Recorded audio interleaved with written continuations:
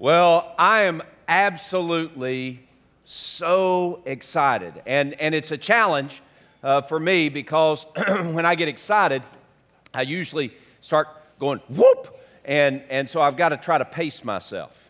But I am so excited. This is championship day for the church, right? That's what this is. This is championship day.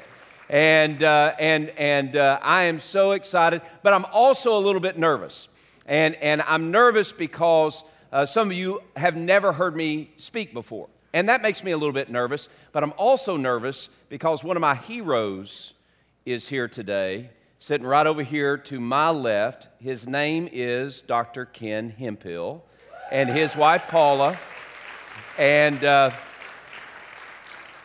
y'all might not know that I had two presidents in seminary. When I was in seminary, I had one when I started seminary. He didn't keep very long. And then Dr. Hemphill and Paula came. And I was not nearly as nervous about being in the same church with Dr. Hemphill as I was being on a committee with Miss Paula Hemphill. Because, listen, I was on staff, but she was in charge. And she did a great job. She helped me, she mentored me, and Ken did a pretty good job of helping me too. But Paula really mentored me and helped me. But let's thank God for them and their ministry here. What heroes. 12 years today, in July, Dr. Hemphill. My goal was to be here longer than you. I don't know if that's of God or not, but it was my goal. You know, that competition thing. But you have set the bar high for First Baptist Church Norfolk, and we love you, and we thank God for you. I appreciate you. All right. Well, so I get a little bit nervous, but this is championship day, and this is the celebration of the big win. The big win for humanity, the big win for the world. That's what Easter is all about. When we get together here today, we are celebrating God's big win over the universe, over evil and over the devil and over darkness. It is God's big win that Jesus was on a mission to fulfill. Jesus came to bring to fulfillment that great big win where death is killed, where sin is overwhelmed, and where life and love erupt on the scene of human history. That's what Easter is all about. But when you get here, some of you are here, and maybe it doesn't feel quite like that. You know, you hear me talk about all that stuff, and you're like, well, no, I'm not feeling that. And I understand that. Maybe this day for you is the right thing for you to do. I mean, this is what you've always done. Or maybe you got a call from your grandparents or your parents or your children saying, we want you to be at church with us this Easter. And you thought, well, you know, I want to honor my parents or honor my grandparents or honor my children, so I'll be there. And so that's why you're here, and that's great. I'm glad you're here for that reason. Some of you are here because maybe there's something out of whack in your life. There's just something disconnected. And you've tried a lot of things to connect the dots and tried a lot of things already to turn your upside down life right side up, but up to this point, nothing's really helped that much. And so it's a big day. You got an invitation or you heard about this thing happening in this building, and so you decide, well, maybe what happens inside this building could be a help for me. And if that's why you're here, I'm so glad that you're here. And some of us are here today because there's been a change that's taken place inside us. I mean, something has changed within us. And so because of that something that has changed, because we've tasted this big win that God has made available to us at Easter, because we've tasted that big win, when we get together here, not just on this Sunday, but every weekend, when we get together here, man, we are celebrating that big win. Doesn't mean we do life perfectly, but it does mean that we know how to look to the perfect one to help us through this life. And so today, some of us have gathered here simply to celebrate, and I'm so glad you're here. But regardless of why you're here, I want I want to kind of share with you my viewpoint on that. I think that God has orchestrated every aspect of your life to bring you right here, right now. And it's my hope and prayer that regardless the reason that you've come, that God would speak to your heart in a powerful way, in a way that will change your life. Well, as we look at this day, there are a lot of things that we can evaluate. I wanted to start out with this idea. When you were a child or younger, and you remember when you were in preschool perhaps, and you were given the assignment to draw a picture. And maybe it's draw a picture of your family or of your home. And so you take the brush and you take the colors and all these different colors, and you love the colors. And you take the brush and you take the colors and you begin to paint. And you begin to paint this house with a roof and a chimney and a little smoke coming out of it. And maybe you draw a picture of your family there to the side of the house holding hands, and maybe you have a little pet dog or a pet cat or a pet turtle or a pet chipmunk or something. You draw a picture of a little pet. And maybe up in the right-hand corner you take yellow and you draw a sun, and that's your picture. And I'm telling you, I love those pictures. I have a drawer full of those pictures. I actually have a file of pictures that children in our church have painted and made of me. Now, I want you to think about that for a second. Have you seen the pictures that your children have drawn of me or of you? One of the things that I appreciate about those pictures, there are some things they always get right. My bald spot. All of them, without fail, they'll get my bald spot right. But there are other things that are kind of, if it didn't have Pastor Eric above it, and I saw it on the street, I wouldn't necessarily know it's me. I love all the work that went into it, but there's some indistinguishable features of that drawing. And that's the way it is for us when we try to draw. Even if you're skilled and expert in some aspects of drawing, there's some things that we have not yet learned about proportion and mixing colors and balance. But suppose while you're sitting there at the canvas with palette and paints and brush in hand, one of the master painters walked into the room. A master painter like Da Vinci or Matisse or Bob Ross. I don't know how many of y'all will get that, but that's a good one. I didn't use Thomas Kincaid, but But one of the masters walks into the room and they come up to you. So Da Vinci walks in, he says, "Hey, Eric, why don't you let me have the brush and the paints, and I will paint a portrait of you." And so you say, absolutely, because this is Da Vinci. Leonardo da Vinci, everything he paints goes to the Louvre, right? This is famous guy, master painter. And he takes the brush and the colors in his hands, and he mixes the paints on the palette, and he takes the brush and he moves it along the canvas. And you think, wow, that's amazing. But as Da Vinci is coloring or painting, he doesn't color, he paints. I color, he paints. As Da Vinci is painting, something happens on the inside of you. You watch what he's doing. And as you watch what he's doing, there's something that rises up inside of you that says, I feel like I could do that too. You watch him a little bit longer, and that ego begins to build a little bit more, and you begin to feel like, not only could I do what Da Vinci is doing, I can do it better than Da Vinci does. And so you grab the palette and the paints and the brush from the hands of Da Vinci, and you say, "Scuttle on your way. I'm going to paint my own portrait."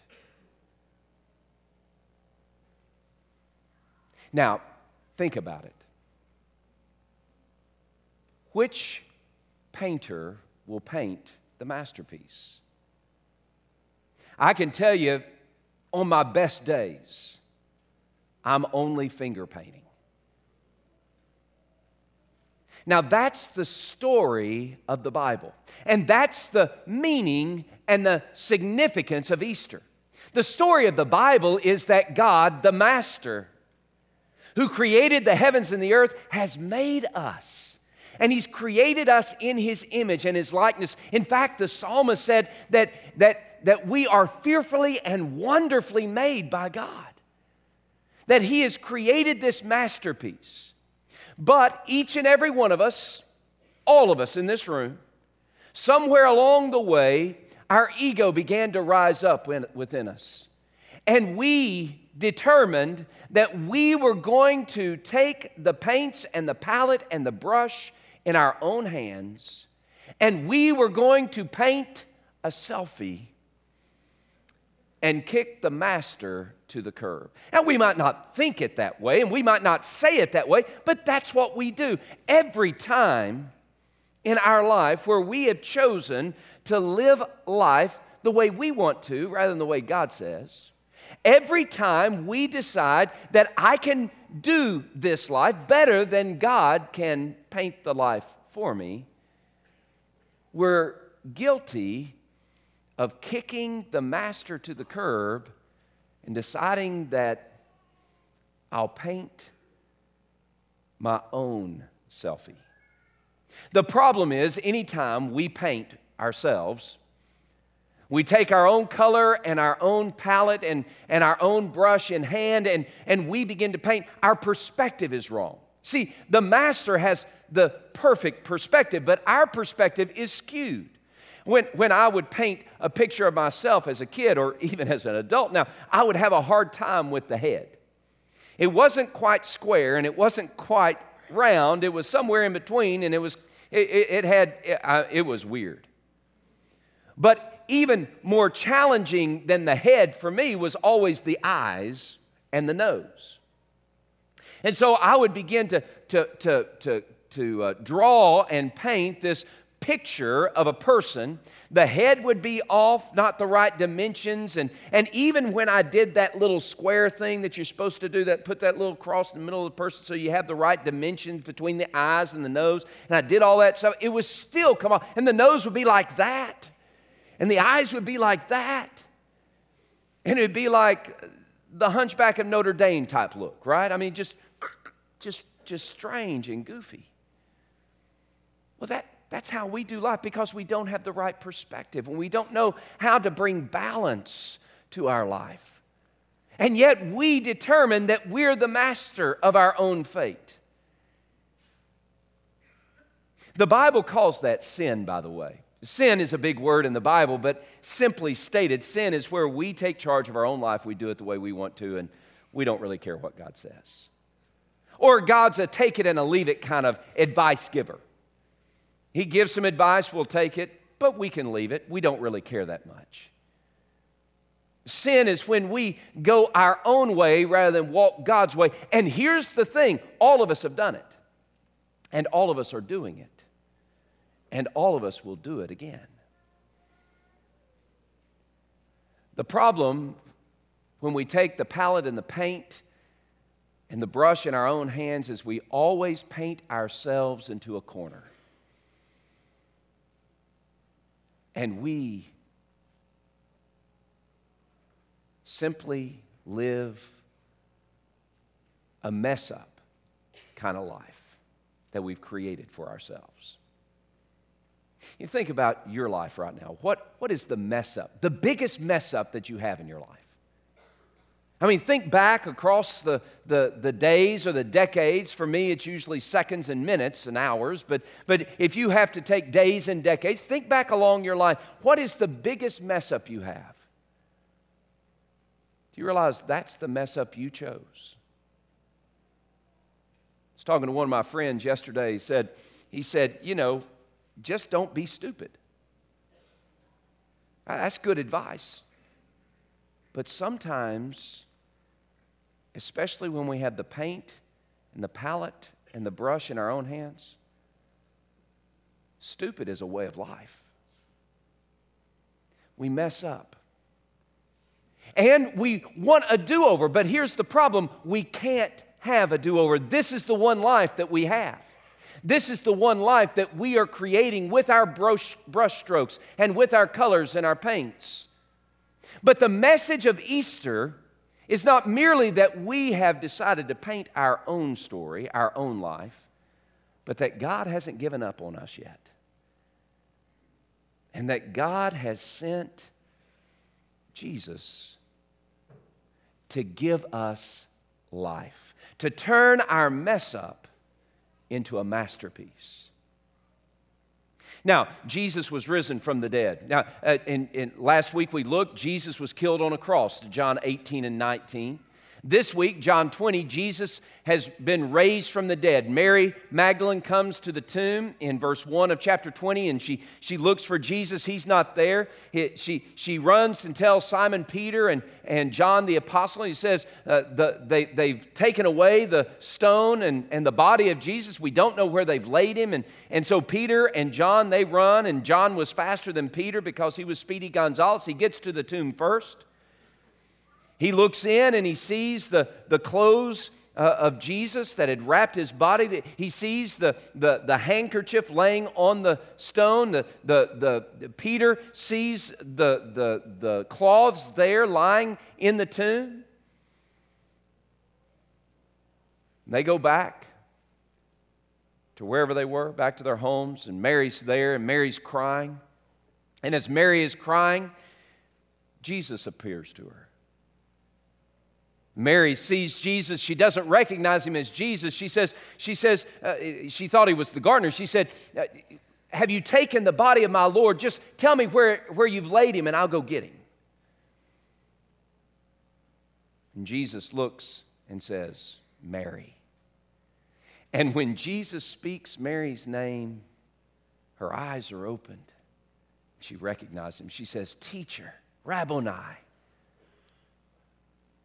Well, eventually, Jesus appears to the other disciples. So the story, the point of John 20 is to tell us that, hey, Jesus is really alive. Now, here's what we believe in the church. And this is what we believe in this church, what I believe. That Jesus is a real man who lived in real time, who was really killed on a cross and was really dead. And he was put in a tomb, and the stone covered the tomb. And then the stone rolled away by the hand of God's power, and Jesus, who was really dead, really came back to life. That God raised Jesus from the dead. So he's alive, and if we believe that, it changes everything for us. Okay? It's not just a good story. It's not a myth. It's not a fairy tale. We believe it's real history, and it's changed our life. But here's what John does. As he's told the story of the death and the resurrection of Jesus, in John chapter 20, verse 30 and 31, he tells us why he's written this whole book that he's written, but especially about the cross and the resurrection. In John chapter 20, verse 30 and 31, he says, Truly, Jesus did many other signs in the presence of his disciples, which aren't written in this book. But these are written that you may believe that Jesus is the Christ, the Son of God, and that by believing you may have life in his name. And guys, that's really what we need. See, we need life. We need life without any missing parts. We need life that isn't a mangled mess that we've created, but rather we need life as God intended. And Jesus comes to offer us life without any missing parts. Jesus offers us this life without any missing parts that he might give us life as God intended, not the mess up that we've created. But how do we get hold of it? See, you look at your marriage and you think, what a mess up. Or you look at your money and you say, oh, what a mess up. You look at your children you look at your parents, you say, oh, what a mess up. You look at your job and you think, wow, what a mess up. you look at the whole of your life or just parts of your life and you see that some of those things are just a mangled mess that you've painted. And today, Jesus says, okay, you have a mess, but I'll give you a masterpiece. But you got to give me the brush and the palette and the paint. And John writes in John 20, he says, okay, I write these things. I've told you all this story about Jesus because I want you to believe on him as the Christ, the Son of God. When we believe on Jesus as the Christ, that's an Old Testament term translated into the Greek in the New Testament, and simply it means it's the Messiah. And John said, I've told you all this, especially the cross and the resurrection, so that you would believe that Jesus is the Messiah. What does Messiah mean? Well, in the Old Testament, that meant that he was the royal king who would come to set God's people free. But in the New Testament, Messiah got bigger than that. In the New Testament, Messiah, Christ, means that Jesus is our rescuer. That Jesus has come to set us free. Not just a select few, but he has come to rescue you and me. He's come to rescue us. He's our Messiah. He's our Christ. That you might believe that Jesus is the Christ, the rescuer, but that you also might believe that Jesus is the Son of God. Now, this is a little bit more challenging. You see, to believe that Jesus is the Son of God means that you believe that Jesus, like God the Father, has the characteristics and the quality of who God is. So much so that he is God himself. To believe that Jesus is the Son of God, which is really a technical phrase in the Gospels especially. To believe that Jesus is the Son of God means that you believe that he so uniquely and intimately is connected to God the Father that he perfectly declares and displays to us who God is. That he does the things that God told him to do, but he does things that only God can do. That Jesus is the Son of God. So John wrote these things that we would believe that Jesus is our rescuer and that Jesus is the Son of God. Well, we know he's the Son of God by what John wrote because Jesus knows everything about us. Jesus knows us completely. Do you realize that Jesus knows you and me perfectly? There is nothing about you that Jesus does not know. So Jesus is examining the portrait that you have painted. And he examines it and evaluates it perfectly, and he sees every mess up that you've made. It's interesting, you know, I hear often and have heard for as long as I've been in church, which is all my life, people say, I don't want to go to church because just a bunch of hypocrites there. It always makes me giggle. Because if you're not going to go to church where there are hypocrites, where can you go? Because there are hypocrites everywhere. And by the way, it's a true statement. There are hypocrites in the church. In fact, I would go so far as to say is that we're all hypocrites. Now, you might not like being called that. I don't either, but it's true. A hypocrite is someone where there's inconsistency between what you say and what you do. Well, who has perfect consistency between what you say and what you do? On top of that, you try to cover it up. You cover it up with a lot of different things. But how many of us have ever tried to cover up the inconsistency that we have between what we say and what we do? You see why I say we're all hypocrites? Oh, we're all hypocrites, but there's one person before whom we could never be a hypocrite. His name is Jesus. You know why? Because he already knows everything about you. He knows every inconsistency between what you say and what you do. He knows every lie you've ever told. He knows everything you've ever stolen. He knows every deceit, every harsh word, every anger in your heart. He knows everything about you.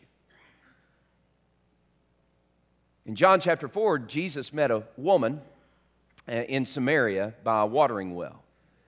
And as he talked with her, immediately this woman began to realize that Jesus knew stuff about her that she hadn't told him. In fact, she went around to her village and she began to tell the people, you need to come meet this guy because he told me everything that I'd ever done.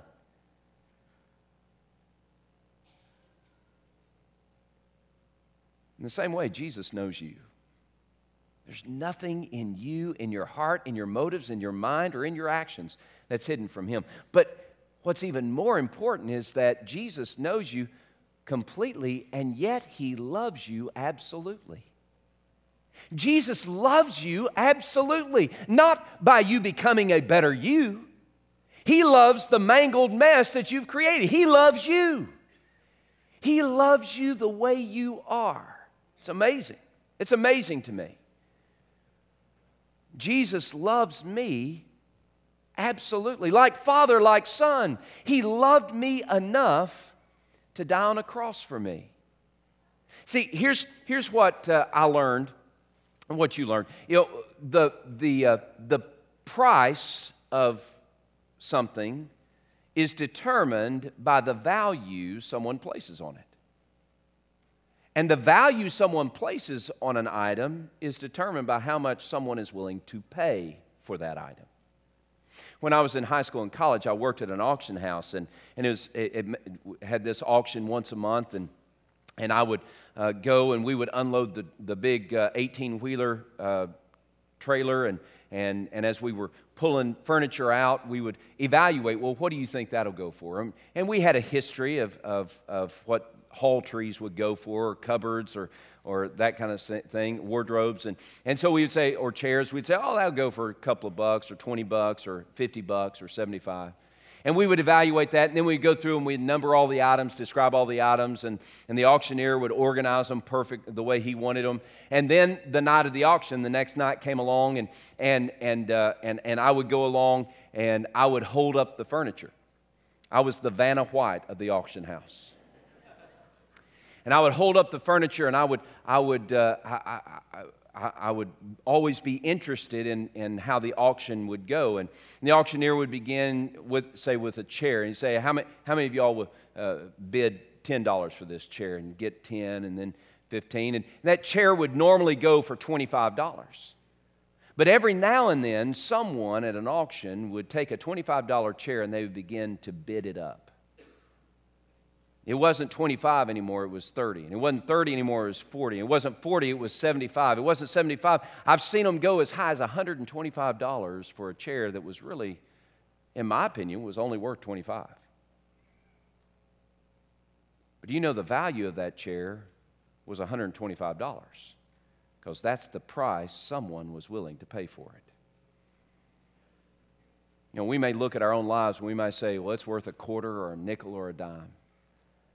But Jesus looked at your life and he said, oh no, it is infinitely valuable. So valuable, I will die to forgive you. Jesus died to forgive us.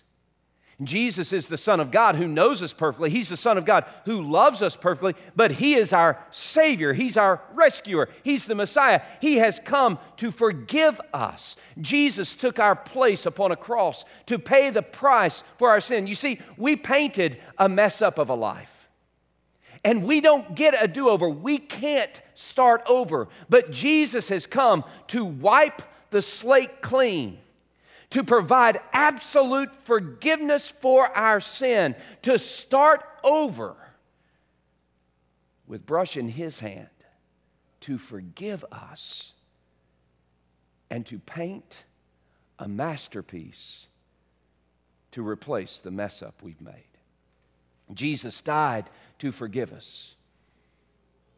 Jesus died on a cross in our place, taking the punishment that our sin demands. He died for me. And if you believe that Jesus is the Christ, the Son of God, then you are believing that Jesus died to forgive your sin. Jesus died to forgive us, but He also rose again to give us life. You see, as Paul described it, if anyone is in Christ, he is a brand new creation. Jesus doesn't take the mess up we've made and try to repair it like a tattoo gone wrong. Have you seen those shows where you have these tattoos and people are ashamed of those tattoos because it's like Tweety Bird or something? And they come in, they say, I want this tattoo fixed. And so the tattoo artist will take that messed up tattoo and try to do something with it. And sometimes they do a better job than others. And yet they're trying to repair something by painting over it or inking over it. And while I can appreciate that, that's not how Jesus does it. He doesn't try to paint over our mess up. He wipes the slate clean and He starts us over. He makes us brand new. When we see Jesus as our rescuer, we see that He came to forgive us, but He also He came to give us new life. His resurrection from the dead means that He's already defeated Satan. He's already killed sin. He's already conquered death. And when we believe that He is the Christ, the Son of God, we are believing that the life that He purchased through His resurrection becomes our new life, our new beginning, our fresh start. He takes our mess up and He promises a masterpiece. See, the story of Easter is given to us so that we might believe that Jesus is the Christ, the Son of God. And that by believing, we might have life through His name. Today, do you want life without any missing parts? Do you want to experience this wondrous work of Jesus in you, where He takes the mess up of your life and He creates a masterpiece? You might say, well, Eric, that sounds too simple. I know. It does, doesn't it? And it is that simple, except for one part. See, we've lived our lives with the paint and the palette and the brush in our own hands. But for us to receive life without any missing parts, we have to give the palette and the paint and the brush to Jesus. We have to give Him ownership of our life. And that's what stops some of us from tasting life without any missing parts. You got to give your life to the Master.